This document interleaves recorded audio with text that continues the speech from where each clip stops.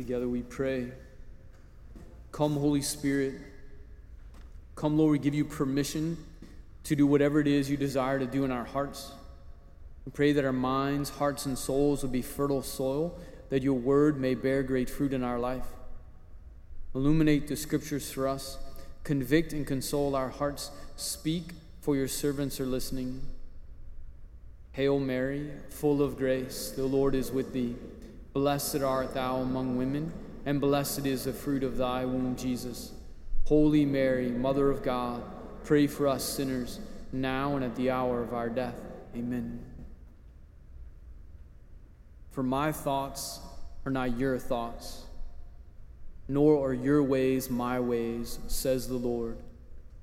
As high as the heavens are above the earth, so high are my ways above your ways, and my thoughts above your thoughts. Praying with this passage in preparation for the Sunday's Mass has continued to strike me how many times in my life that I have and do and will continue to speak to the Lord about, like, hey, Lord, I'm not sure if you noticed this situation, but it could use some fixing. Something could be different. Why not, Lord? Why? Is it just praying, whether it's something in my own life, in the life of our community, and in the life of the world, just longing for the healing, the restoration, the reconciliation, the sanctification that is the truth that the Lord gives. There's this desire in our heart when we experience some form of some suffering, some form of something not being right, asking Him, Lord. And there have been many times in which the Lord has reminded me, either through someone else, through the scriptures, or through me just beating my head against the wall for a while, right? Of this exact passage. My ways are not your ways. My thoughts are not your thoughts. As high as the heavens are from the earth, so far are my ways above your ways. Think of this when we think of the actual salvation of the world. I think of me, right? In my particular situation, I'm asking for the Lord to do something and to make something different, longing for His salvation, His sanctification in my life. But then think of the people, the Jewish people, who are longing for the Messiah, longing for the Savior to come. In the particular time when Jesus came, they were a conquered people, a defeated people. God had promised them, right, this land. He had promised them a kingdom, and the kingdom was no more. And so when the Lord comes, how does He come? How does He come as the Messiah, as the Savior, as a helpless baby? As a helpless baby. I baptized 3 babies earlier this morning.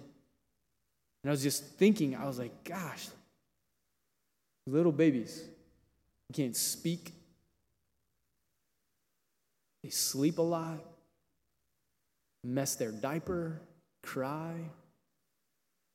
This is how the Lord entered the world as our Savior. Like a helpless baby. And then for 30 years, right, 30 years, his life in Nazareth. You're thinking like, hey, Lord, like, you want to speed this up? Like, have you noticed how much we need a Savior? And then even as He manifests His life publicly, He manifests His mission publicly, and He goes and ultimately He's crucified. And on that cross, right, the world, right, the power of the world at the time, the Romans are looking upon Him. And even some of His own people are looking upon Him and saying, ridiculing Him. So if you're the Savior, if you're the Messiah, if you're the Son of God, then come down off the cross. Save yourself. And His own disciples, imagine, are praying this in their own heart. Not out of ridicule, but out of great desire. Like, Lord, yes. Yes, come down. Save yourself and save us. But he dies. He dies. My thoughts are not your thoughts.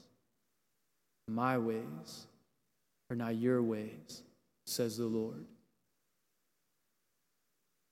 Seemed like everything was over, that all had been hoped for with Christ being the Messiah was gone. But it was then that the Lord came in the resurrection, showing his victory over sin and death. That it was his death that was the pathway to a greater glory, to a greater redemption, a greater sanctification.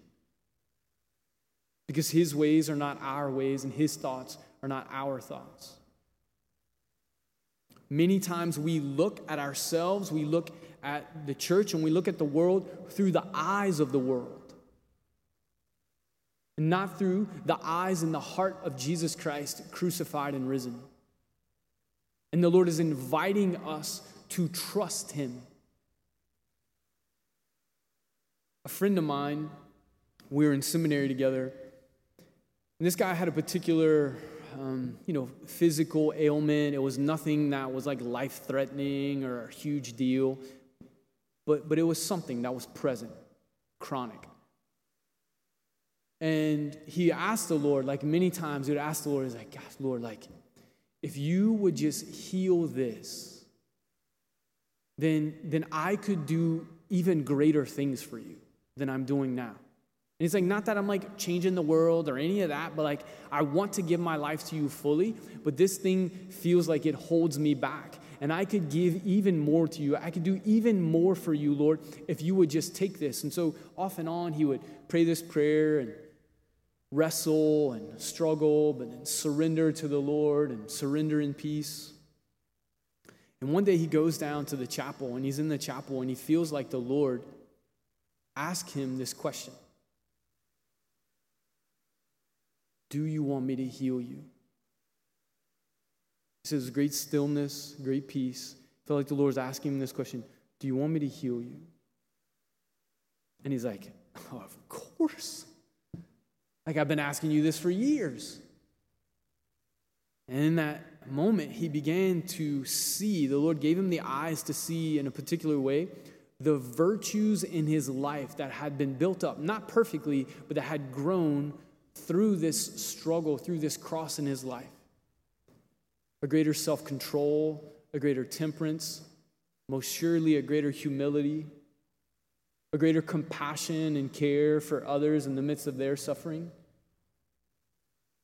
And so as he began to think about those things, with great peace and freedom in his heart, he told the Lord, he's like, Lord, if you heal me, and then I begin to regress in these areas of virtue, then I don't want you to heal me.